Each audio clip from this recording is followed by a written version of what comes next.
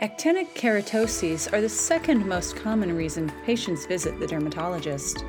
In the second podcast of this educational program, Dr. Todd Schlesinger, Medical Director, Dermatology and Laser Center of Charleston, and Fellow, American Society for Mohs Surgery, discusses new and emerging topical treatments for AKs, including photodynamic therapies, topical agents, and more. Here's Dr. Schlesinger. Management of actinic keratosis, or AK, before it progresses to squamous cell carcinoma is a necessity for all affected patients. According to recently published guidelines, there is strong evidence supporting the efficacy of ultraviolet light protection and cryosurgery, while moderate evidence has been found for the topical agents 5-fluorouracil or 5-FU and imiquimod. Certain photodynamic therapies, or PDTs, as well as some combination therapies, are also moderately supported. Of note, photodynamic therapy is often used off-label in practice due to long incubation periods specified in the labels, which result in an unacceptable adverse events to patients and clinicians. It is important to note that actinic keratosis is a chronic condition, better thought of as one that is managed rather than cured. Thus, while some treatments for AK are available, the full management protocol remains incomplete. Several topical agents are being explored. Tirbanibulin is the most recent agent approved by the FDA for the treatment of AK of the face and scalp and received a strong recommendation in the focused update to the guidelines for AK published in the Journal of the American Academy of Dermatology based on strength of evidence. Its use is characterized by a 5-day treatment regimen and a superior safety profile when compared to its competitors 5-FU and imiquimod. Systemic necrosis and angioedema have not been observed for tirbanibulin. It is limited by the same small treatment field of 25 squared centimeters that is well known for imiquimod, as well as the increased cost and limited access that is often the case for newly approved pharmaceuticals. Tirbanibulin binds to the beta subunit of tubulin and inhibits microtubule polymerization, resulting in potent antiproliferative effect. It also binds to the Src family of kinases, although it is not clear which of these two properties primarily results in mitotic arrest and activation of extrinsic and intrinsic apoptotic pathways in rapidly dividing cells. There is also some evidence to suggest that it induces expression of p53.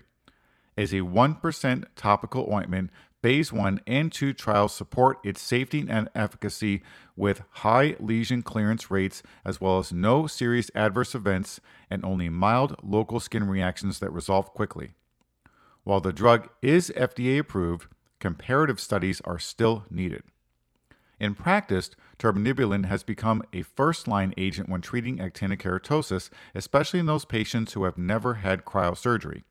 These patients may not be interested in some of the potential adverse effects, such as hypopigmentation and blistering, and thus a treatment devoid of these effects is desired. Tirbanibulin has also found a place as an adjunct to cryosurgery and photodynamic therapy that is sometimes used sequentially or serially, especially in patients that have more widespread AK lesions. Treating with traditional 5-FU has very good efficacy but may not be a practice builder due to the propensity for adverse effects, and so patients may not choose it again.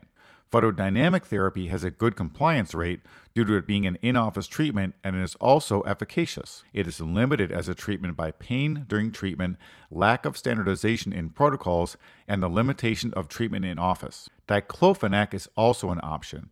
It is a 60 to 90-day course of therapy with limited efficacy.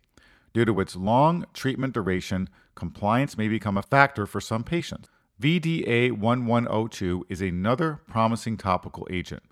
By interfering with a modified hexokinase, or HK2, and its interaction with the mitochondrial channel VDAC1, it prevents extreme glycolytic rates achieved by many cancerous and precancerous cells. 2 Phase 2 trials have been completed for which only one currently has its results published. The 12-week trial recently concluded and found mean lesion reductions of 36% and 37% for a 10% ointment applied twice daily and a 20% ointment applied once daily, respectively. No serious adverse events were reported, although roughly 24% from both cohorts had some form of skin reaction. Phase 3 studies are expected to initiate soon. Combination methods, including PDT, have grown to include several viable strategies. The use of retinoids as a treatment for AK is established, and one such compound, adapalene, has recently been evaluated as a pre-treatment to aminolevulinic acid PDT, or ALA PDT, for AK patients.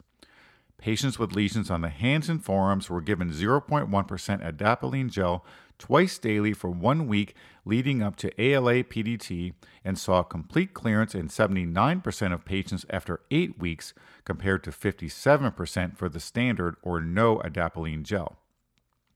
Another combination using calcipotriol, or CAL, as a pre-treatment to methylaminolevulinic PDT, or MAL-PDT, for AK lesions on the scalp has shown some promise. By regulating the expression of genes that respond to vitamin D3, calcipotriol reduces keratinocyte proliferation and promotes differentiation. It was applied to 20 participants daily for 15 days leading up to PDT. MAL is an alternative photosensitizer to ALA, which has not yet been granted FDA approval, although it is widely used in Europe. Evaluations were conducted at 3, 6, and 12 months after treatment and yielded mean lesion clearance rates of 91% for calcipotriol-treated groups compared to 80% for the standard. The Cal-PDT combination was found to have roughly the same safety profile as standard PDT. Also, researchers noted differences in treatment response between grade 1 and 2 AKs. Grade 2 showed significantly greater improvement at 6 months than grade 1, though for the 3 and 12 months evaluations, no significant differences were noted.